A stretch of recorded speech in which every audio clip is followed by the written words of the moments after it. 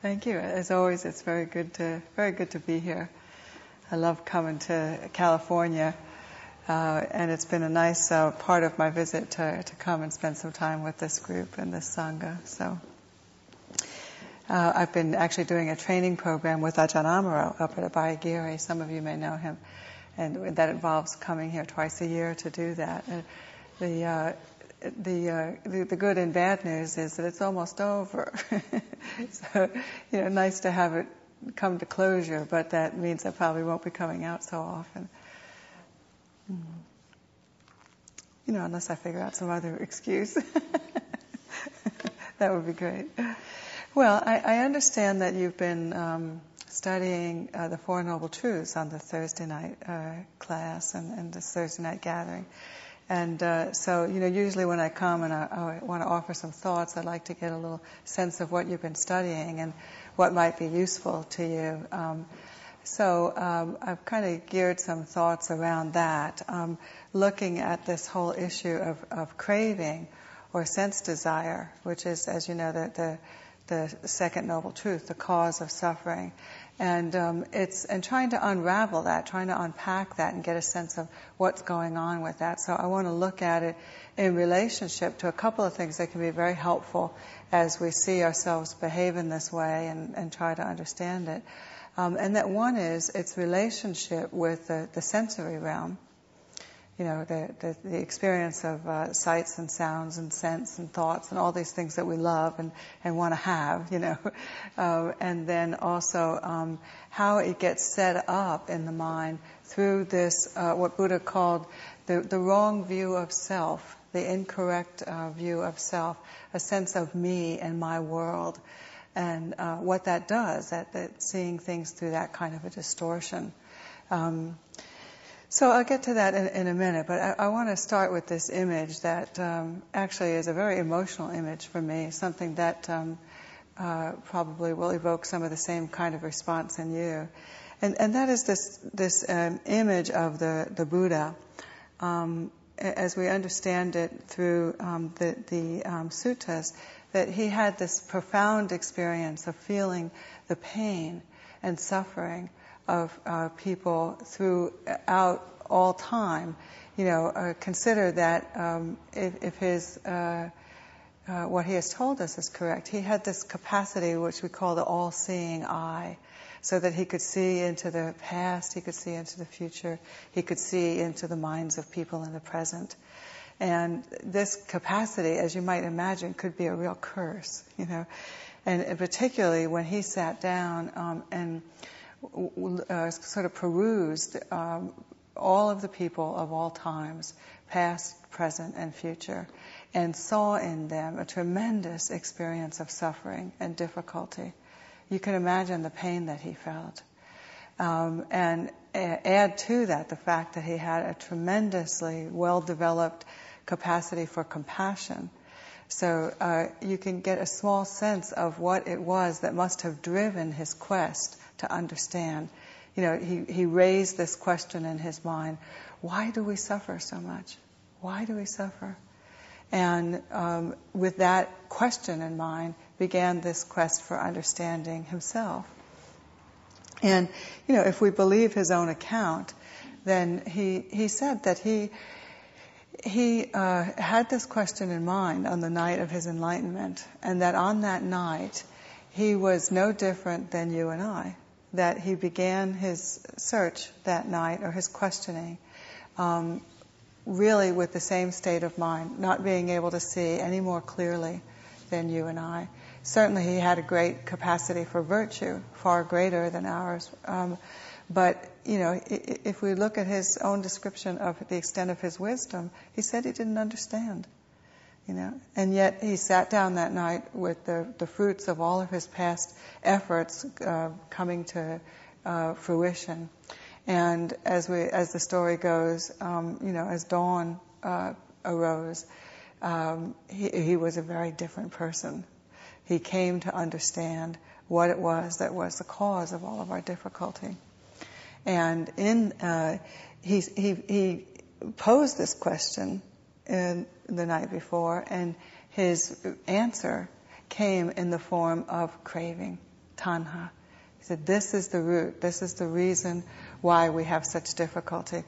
We don't understand this experience, and we need to understand it and overcome it. There's this wonderful quote from the Itivuttaka, which is one of the books in the Pali Canon, which I love. He says, bhikkhus, he's talking to the monks at the time, I do not perceive any single fetter other than the fetter of craving, by which beings are so tied and for so long run and wander in samsara, this constant cycle of birth and rebirth and existence that is fraught with difficulty. It is indeed through the fetter of craving that beings are so tied and for so long run and wander in samsara. And then he says this verse, a person companioned by craving wanders on this long journey. He cannot go beyond samsara in this state of being or another. Now, having understood the danger thus, that craving is the origin of suffering, then a person wanders mindfully, free from craving, without grasping. So you get a sense of the enormity of this issue. So important is it that in his teaching, the very first teaching that he gave, which you've been, some of you I know have been studying, the teaching of the Four Noble Truths, he defined the cause of suffering as the craving. And the language here is really interesting. He says the craving that makes for further becoming, accompanied by passion and delight, relishing now here and now there. You know, you can feel this movement in the mind and heart, some of this and some of that. Craving for sense pleasures, craving for becoming, and craving for non-becoming, which is a wish to be born into experience and a wish not to be born into experience. You sort of see the roots there of greed and hatred, you know, the wanting and the not wanting. So I love this language, relishing now here and now there. You know, you can just feel this unsettled, restless agitation in the heart, this longing in the heart. It's kind of, I feel it like it's this incessant itch, you know. Every moment of existence as it is isn't good enough. There's something else. There's this constant longing and reaching for something outside of it. So, you know, just contemplating this, any hope that we might have of freeing ourselves from suffering is found in getting some sense of understanding and overcoming this fetter, as he called it, this fetter, this itch for this craving for sense pleasure, for becoming, and for non-becoming. So I'd like to look at this a little bit. And first, just to put aside, a lot of people always ask when we talk about desire and craving, like, isn't there desire or craving that's good, you know? And it's true. It's like in the Pali language, there's so many words for desire. It's kind of like the Eskimos, you know, snow. You know, there's not one word for snow. There's so many different nuances of it that there are many, many words for it. And similarly, in the Pali, there's this whole continuum where the word desire, which has what gets translated as desire, is actually many, many different words and has many nuances. So some of this isn't a problem. You know, particularly you have this experience of, you know, when something that we want is also things that we need in order to survive. You know, the basic biological needs of the organism. You know, we have to take care of ourselves. There's things that we need to do. So, you know, at this biological level, you have a built-in system that really makes survival possible. So you have these little pangs that there's hunger in the gut, and we take that as a signal to feed ourselves. You know, there's pressure in the bladder. It's time to relieve ourselves. You know, you feel really tired. It's time to go and rest. And, you know, the sort of the arising up that we might refer to as desire in response to these kinds of situations, this is really following like an instinctive urge. There's not a problem here. And, you know, taking care of ourselves at this level is actually very much in keeping with the Buddhist teachings. It's a very, very appropriate response to the physical form. You know, he said that the human birth is a very fortunate one. It's very rare. And we should contemplate that and take that into consideration in the way that we're relating to the body. And if you hold that, just, consider that. It's like, wow, well then you can kind of cut through a lot of craving, a lot of mental gymnastics that go on around the body. Just take us to the very level of, well, I need to take good care so that I can continue to practice, so that I can use this life well. It gets muddied when we let the mind get in on the act, because then it starts to tell us things to eat that we shouldn't be eating, or things to do that maybe aren't so good for the body, But just the language of the body and the experience of the body and its desires, its needs are very simple. They're very basic. It's like a very, very simple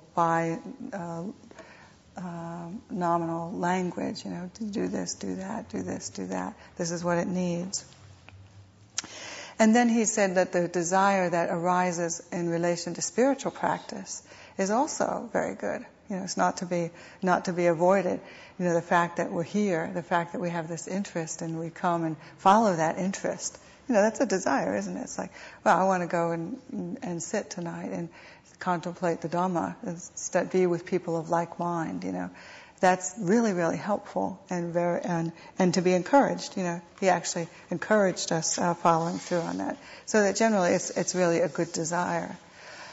But it gets to be when the desire or the craving is born out of this itch, this sense of hunger for some kind of gratification, or to be born into things, or to get away from things.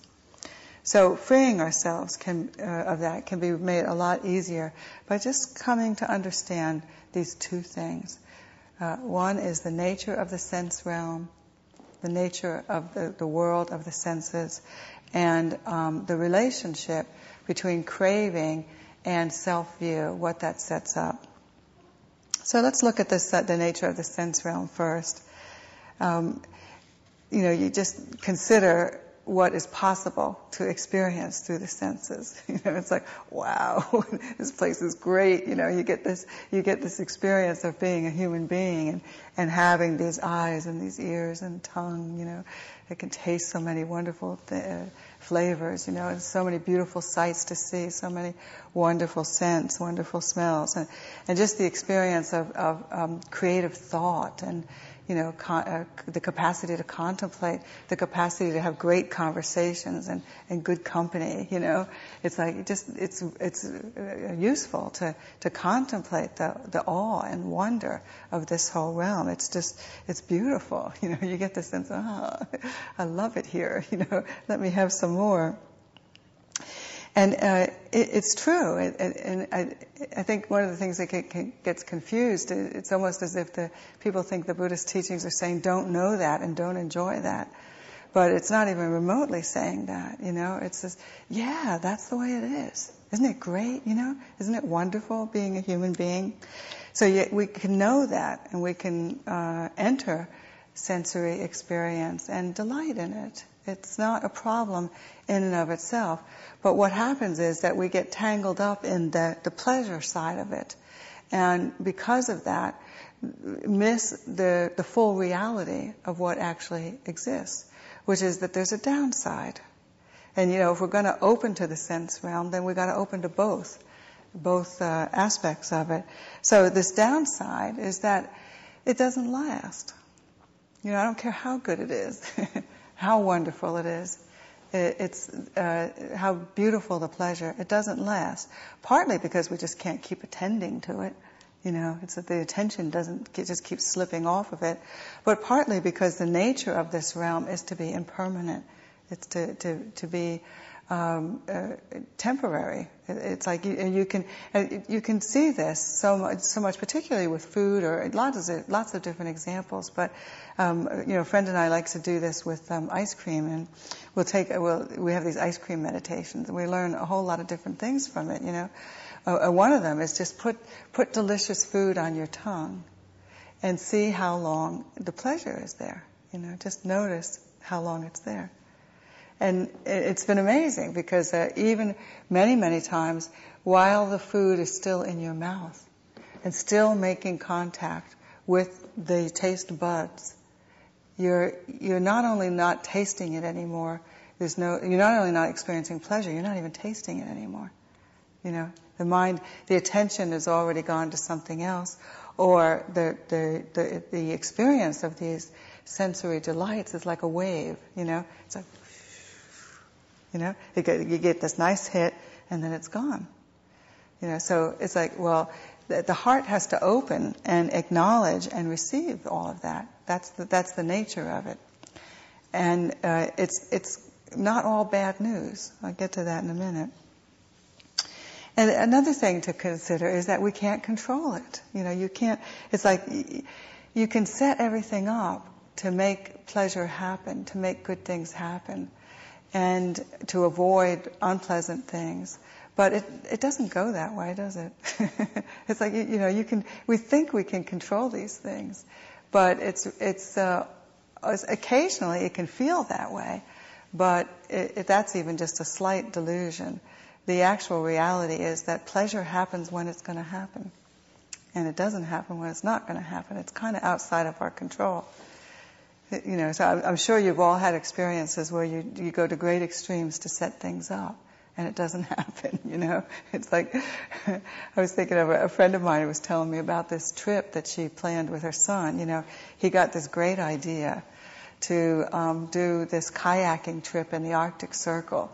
And, he was getting older, and she knew he'd be married soon, and she thought, well, this will be great, a great bonding experience with my son, We'll go away for these 10 days and kayak in the Arctic Circle. So she went to great expense, lots of planning, months of planning, and not to mention, the cost of it was like $10,000, for the two of them to go. And so they got there, and on the very first day, he got a little bug up his butt, and he just got irritated with her, and he wouldn't talk to her, the whole time. And it was like this, one of those things where I'm sure you've had this experience where somebody just gets off and they can't get back on, and it was like no matter what she did or what she said to try to get him to snap out of it, he wouldn't snap out of it. So she says, so there I am in the Arctic Circle, in this ridiculous suit that you have to keep on if you want to stay warm. You have to walk 100, 200 yards away from the camp if you want any privacy just to pee, because you got to pull this little flap down, and there's nothing to hide you. It's just all ice. It's just white as far as the eye can see, And she says, so there I am out there in this wonderful bonding experience with my son, It was like, a 10-day trip that was about 9.5 days too long, It was like all this effort to make this wonderful thing happen, and it doesn't happen, Can you relate? We all know this kind of experience, or the times where they bring this, fabulous dessert cart to the table after the meal, and one of those, and you get it, and you're willing to risk all of the calories, and it doesn't taste nearly as good as it looks, or you got it before and it was good then, but it's not good now, that kind of experience. It's, it can be awful, But the thing, the subtlety of this teaching, let it not escape us. What he's saying basically is that, get it. This is the nature of this realm. So it's not that you don't plan nice things, and it's not that you don't try to enjoy our experience, but that one isn't so invested in it that this craving relationship is set up. Just know that pain happens, pleasure happens. They happen, and it's sort of like you sit back and relax and receive the arising and passing of things at this level. And that comes through understanding the nature of the sense realm. So as meditators, part of what we're trying to do with the meditation practice is to see into the sense realm, to take note, to look at our experience. The meditation isn't all just what we're doing on the cushion. Look at our experience throughout the course of the day and see what it's like. See what the actual experience of the sense realm is. And then what we come to, what we'll see for ourselves is that, yes, it's wonderful. And it's fleeting. It's impermanent. It's a temporary condition. And it's not all there is. There's a lot of pain as well. So we open to the pain of life as well. That's a hugely responsive, receptive posture towards being alive. All of it is included. It's not, part of our experience is not being put outside of life. Only the good stuff. That's the only stuff I want to see, So our task is to just find a way to come to these kinds of realizations through the observing, and to make peace with the fact that this is the way it is. There's nothing to be done about it, And actually, that can sound depressing, but the actual experience of getting that is like, oh, okay, yeah, I get it. Can you feel the peace? Can you feel the release? All of the wanting it to be some way other than the way that it is gets released in that realization. Oh, okay. Then everything that occurs in our lives we can be present for. Nothing's outside. You get this experience where, really two things happen. You stop this clinging. Stop this sense of wanting things to be some way other than the way that they are. So this whole layer of our suffering is gone. There's still the pain and difficulty of life, but we aren't suffering around it in the same way. There's not the pushing it away or the wanting it not to be that way. And the other side of it, which I love, experience as a fruit of practice, is that you really begin to appreciate the pleasure side of it, the pleasant side of it all, a lot more, because one isn't longing for it to last in the midst of it. It doesn't. If you know that it doesn't last, then there's just, oh, isn't this beautiful? Isn't this great? And the heart just opens, and it is what it is. It's a beautiful moment. It's a beautiful sunset. It's a beautiful sunrise. It's a delicious flavor. It's a wonderful creative thought. And that's it. It's not more or less than that. Tremendous peace in that kind of experience. So if there's any kind of longing in the heart or clinging in the heart, there can't be any appreciation. One of the things my teacher said, which it really stayed with me, desire can't appreciate anything. It doesn't appreciate anything. It's already itching for the next thing, or trying to hold on to the thing that in fact it's already experiencing. But it's missing it because it's wanting more. That's how quick this way of relating will distort and confuse our experience. So it's as if the Buddha wants us to be free of pain, the pain that comes with longing for sense pleasures. And in that, we're actually free to appreciate just this subtle movement in our life between pleasure and pain. That's the way it is. It's just this constant movement. I started to experience a number of years ago, as a fruit of practice, just noticing that life is like, it's this constant parade of moments that are like, this contracted moment where you get jabbed and something hurts or something is unpleasant, and then it'll be followed by, kind of an expanded, open-hearted moment where things feel good and light and fluffy, and then it's, and then it's, you start to, when you tune into your experience at the feeling level, you get a sense of what he's driving at with this second foundation of mindfulness, to be aware of our experience at the feeling level. It's just like, it's almost like this whole body is an organism, and the mind as well it's a breathing, pulsing, contracting and expanding organism. And that's the way it is. That's our experience from one moment to the next. So we can see this through meditation, and our task is just to really keep trying to see it for ourselves. And this is really what the two aspects of meditation, the samadhi, the sense of ease and being settled, relaxed in the reality of experience, right? That's what that's bringing to us, that we're training the mind to do that, and then to see what's happening.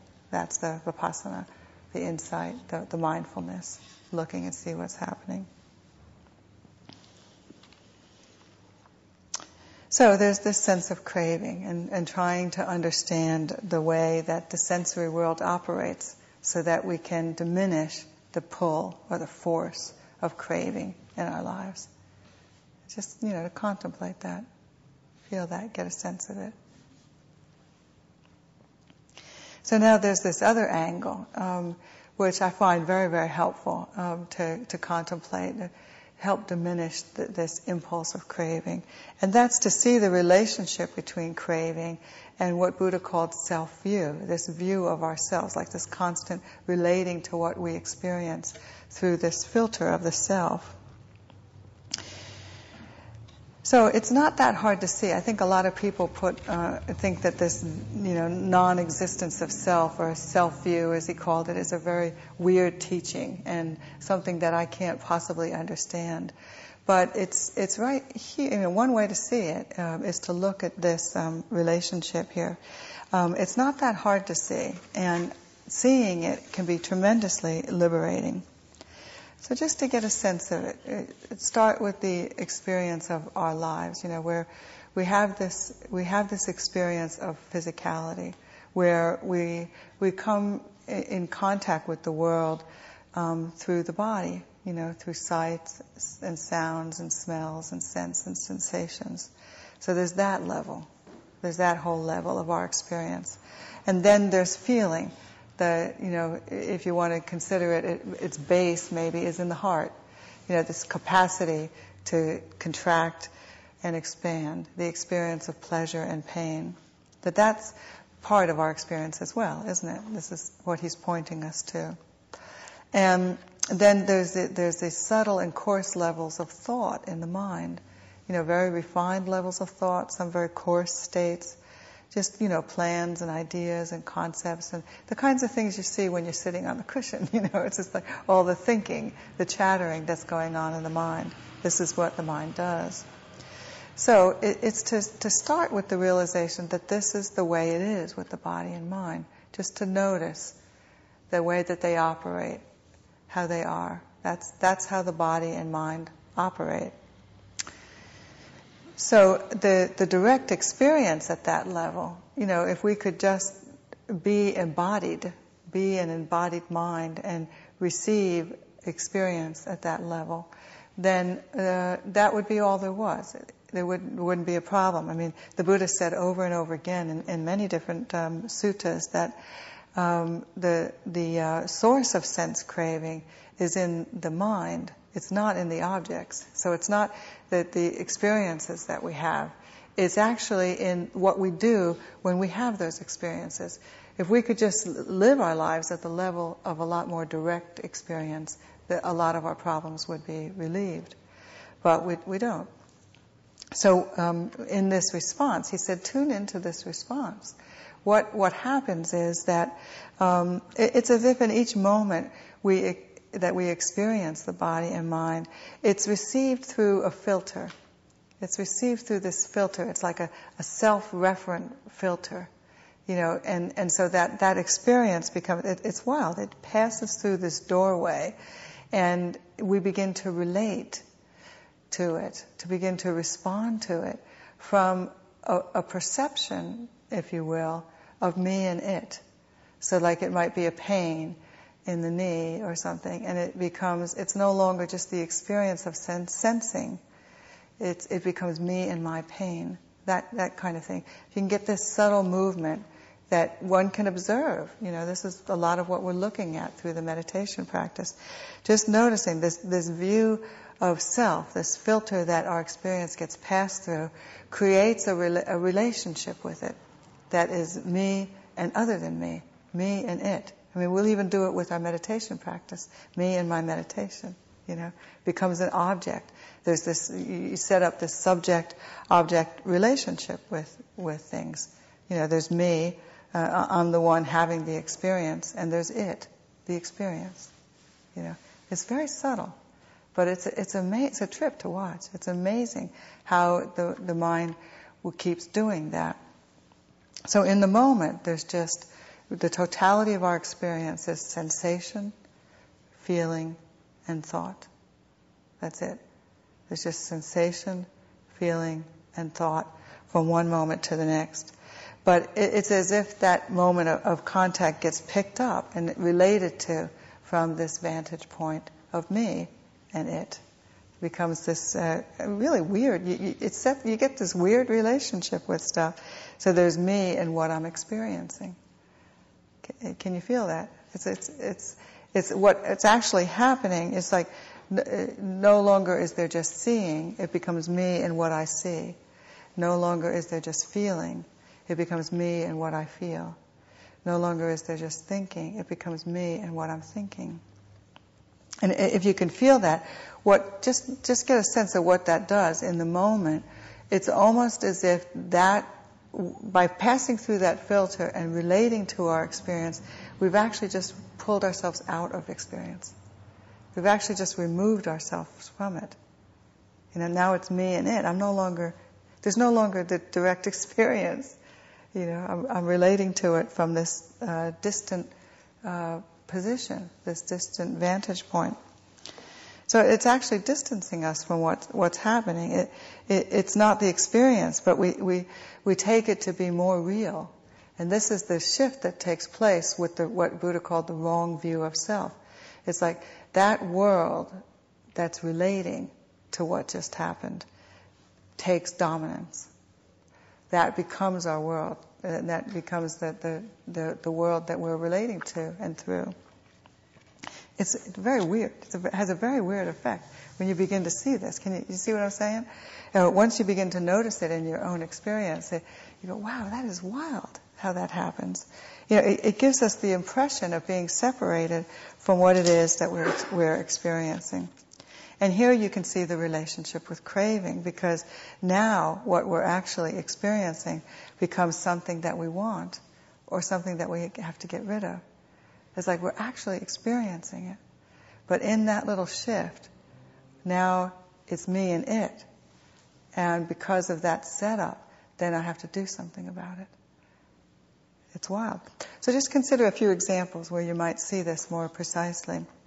Let's say you're feeling something unpleasant, and then it gets picked up, and you relate to it from this vantage point of me and it. So now it's something that I hate and I have to get rid of. But we're actually already experiencing it. And it's actually already okay.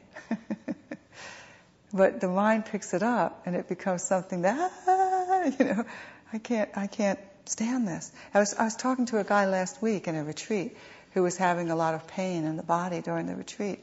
And he was saying, he was sitting there hour after hour on the cushion going, I can't bear this. Inside his head, he's like screaming. This is what he's telling me. He said, I can't bear this. This is intolerable.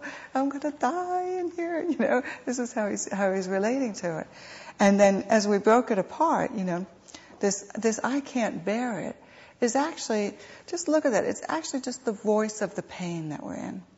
If the pain could talk, what would it say? It would say, I can't bear this, But it's a distortion. It's just the voice, if you can hold it as just the voice of the experience, the voice of the pain, it's an unpleasant experience, But there isn't any I can't bear it.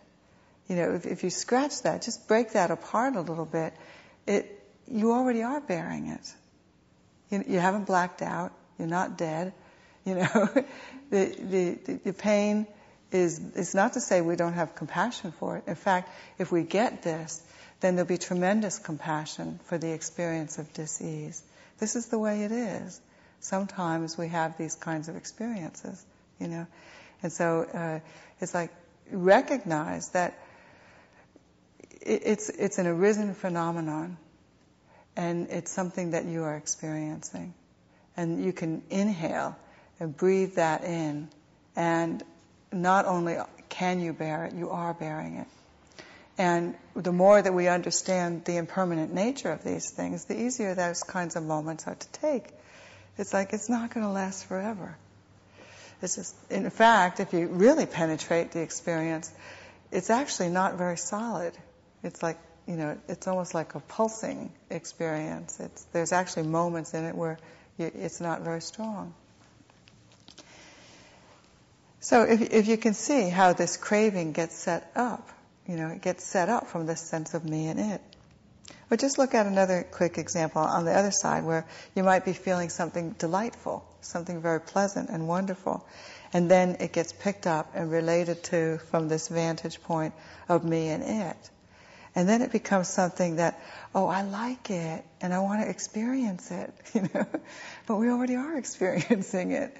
But, you can watch this, like particularly with delicious foods or something like this, where it's like, oh, this is so great. We've got to come here and eat all the time, Or let's make this again next week. And interesting, fascinating to watch, because it's like, it's just the pleasure of this moment, and because it's me and it, and I like it, then I've got to get it.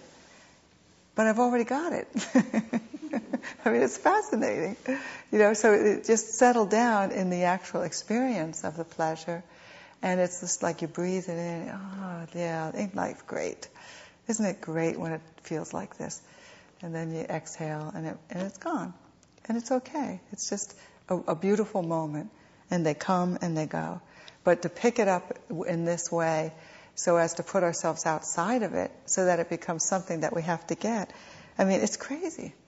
It's totally crazy. But this is what we're actually doing all the time. And this distortion of self-view, you can see how it's very much related to craving, to the wanting things that we think we don't have.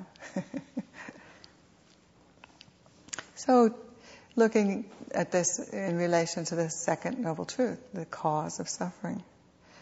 There's this distorted view, and we've put ourselves outside of experience, relate to it from that vantage point, and it becomes something to want or to get rid of. And that state is what Buddha is describing as suffering. That's the state of suffering. It's all being born out of this not understanding the nature of the sense realm, and not understanding how this sense of self becomes a filter through which we're receiving and expressing experience. So as it is, it's just the body and the mind doing what they do. The body senses. It's like a conduit for sensory experience. The body and mind come into contact with pleasant and unpleasant things. The mind experiences a whole range of mental states. And all of these conditions, physical and mental, arise and pass away. If we're trying to make it be different than that, we're suffering. We can't control the flow and the movement of that. And the more we understand the reality of those simple truths, anicca, dukkha, anatta, impermanence, suffering and not self, then the freer that we are of this craving in the heart, this longing for other that the Buddha describes and defines as our suffering. So the effort is to contemplate this. Look at sensory experience in our lives. Look at this distorted view of self and how we relate incorrectly to experience as a result of it.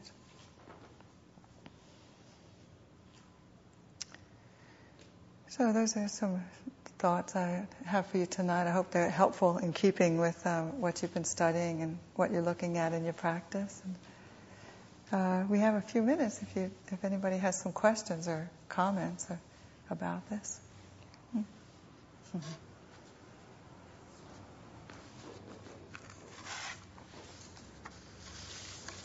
Yeah. You think if I wanted to be more present with whatever's going on, hopefully to enjoy what's good and not be relating to it in this distant way, do you think being present in meditation would be sort of like working out to get into that, being more present in your experience? Oh, definitely. Yeah, that's what the meditation practice is about. Just consider the two aspects of meditation, where we're endeavoring to establish a sense of ease and tranquility. That's the samadhi, right? And the vipassana, or mindfulness, is this sense of looking at things and trying to discern for ourselves just what the reality of things is, So, the whole endeavor of meditation is to get us settled in the present and to see the way it is and to not flicker. To not to not scramble away and to not go towards particularly, but just to accept and allow things that as they are. And it's not that you don't do something about life experiences, but what will get tempered is the quality of heart that you'll bring to it, So yeah, definitely. I think, in fact, we were looking last week at this course I was teaching at different stages of enlightenment, and the state, the final, the experience of being of arhantship, arhanthood, ultimate liberation, is one that's described as being fully present. It's like, wow, that boggles my mind. Can't imagine what that experience is like. So it's that simple and that impossible. It's that simple, and one needs to take time out of the equation. If you're trying to get there soon, forget it. Just be relaxed and allow the practice to unfold as it will. Yeah.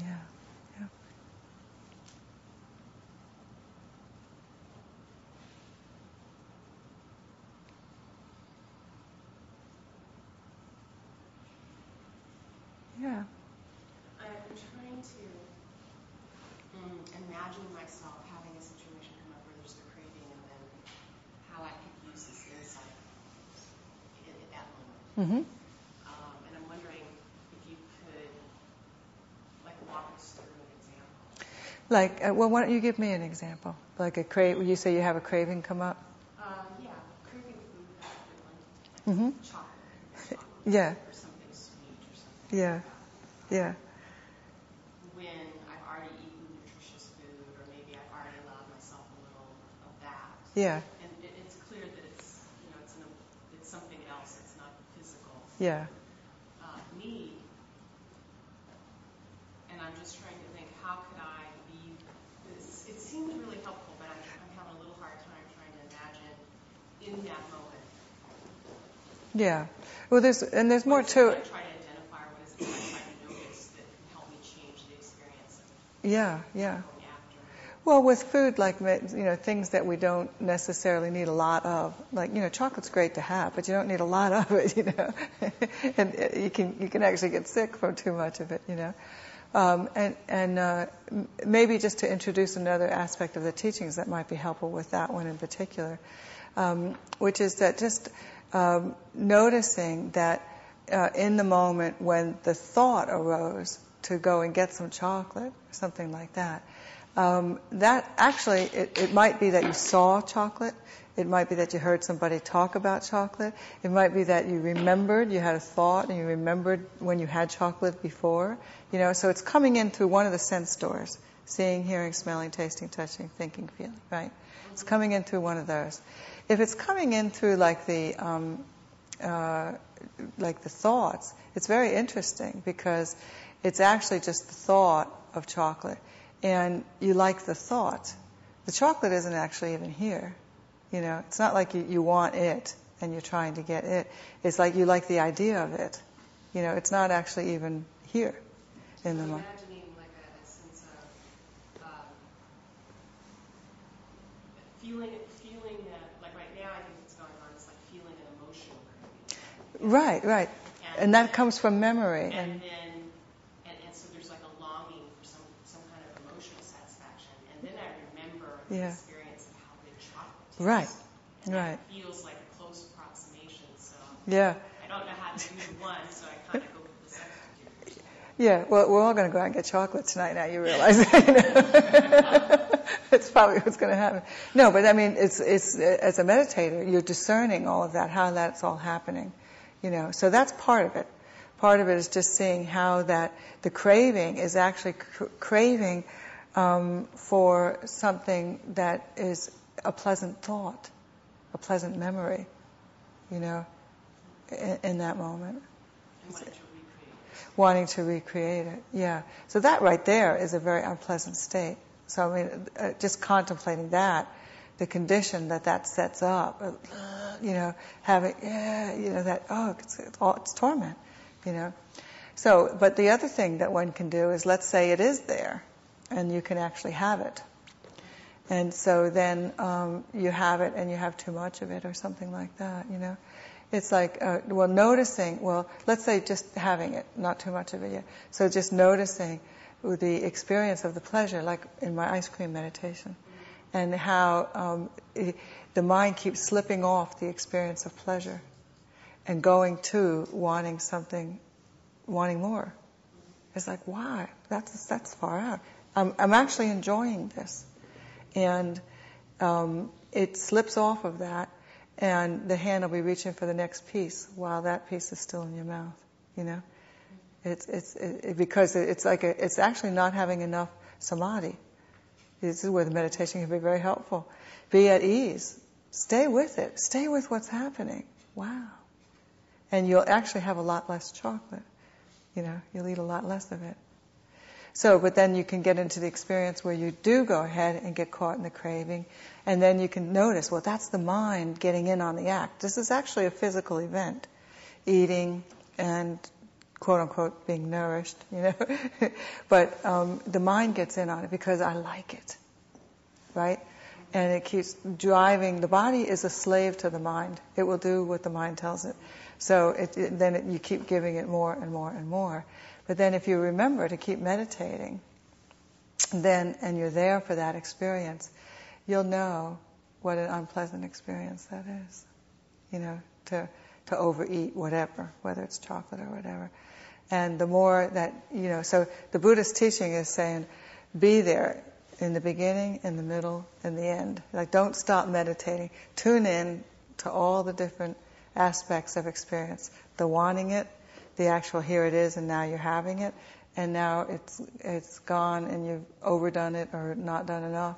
Keep looking, and you learn the way the mind operates.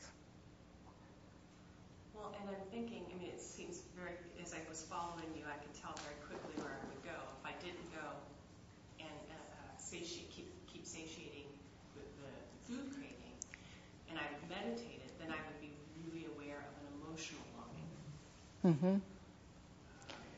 That has a certain discomfort. Is that different? Is it different? That's your chocolate calling. Is it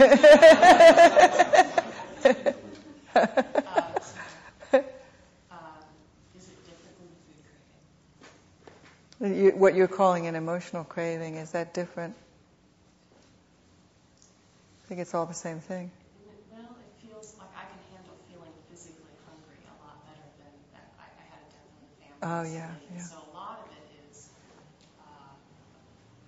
hard, like sadness and pain, Mm-hmm. longing for loving, Mm-hmm. lack of or emptiness of. Yeah. So it's some hard stuff to be with. Yeah. That gets a little more complex, but it can be broken down in the same way.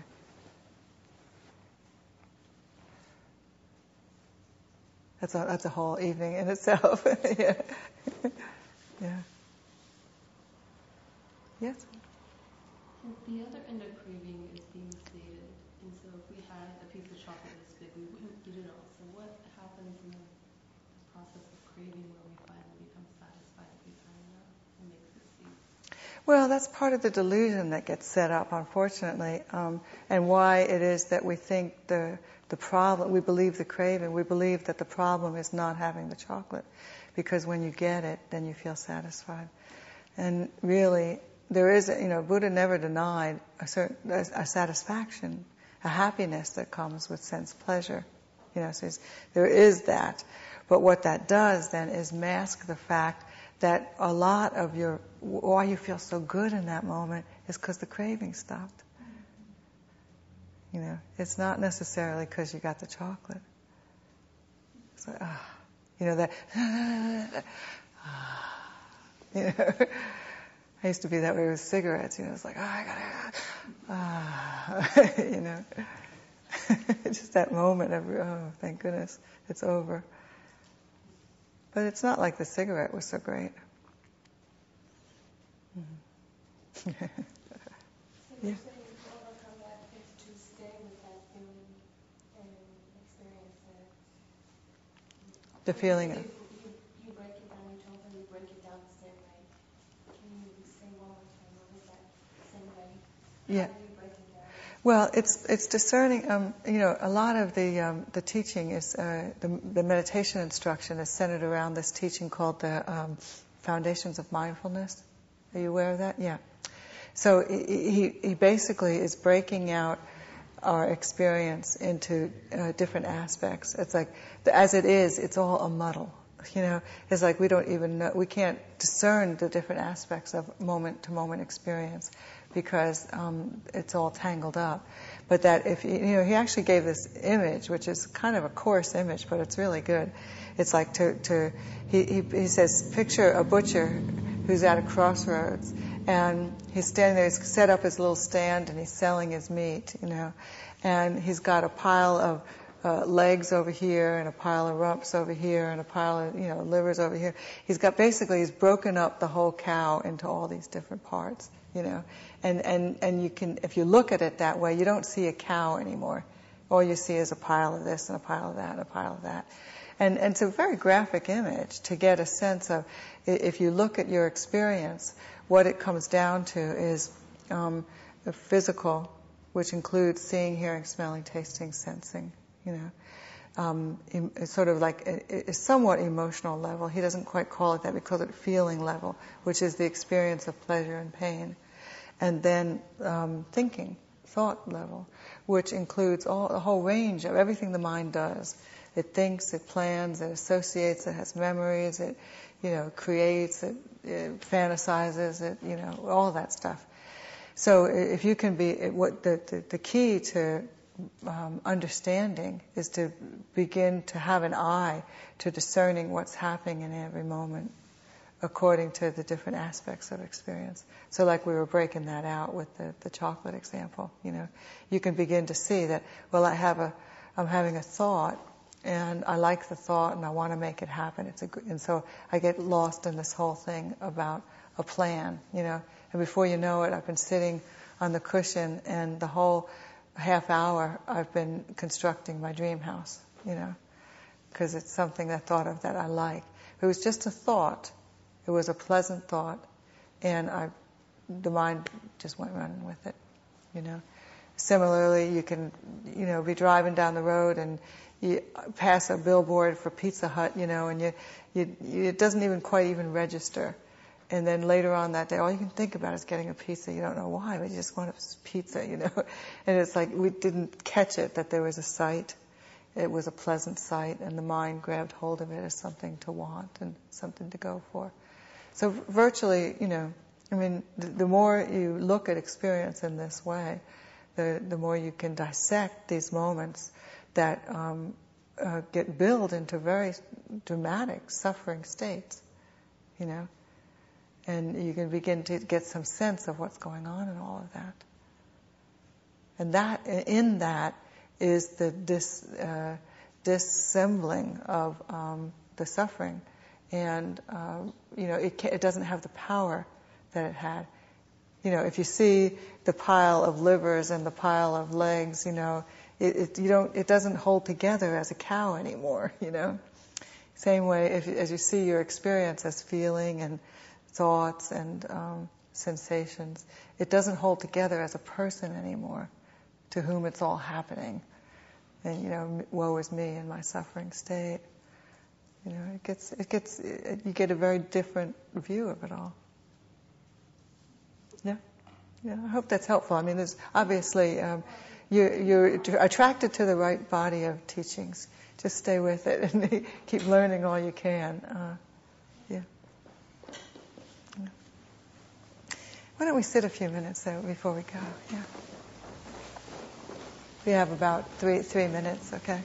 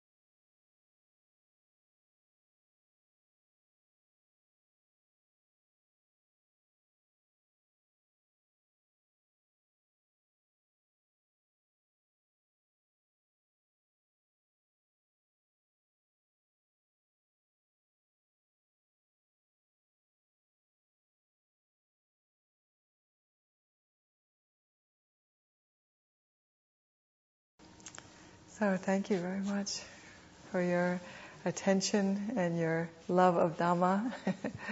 May it bear fruit.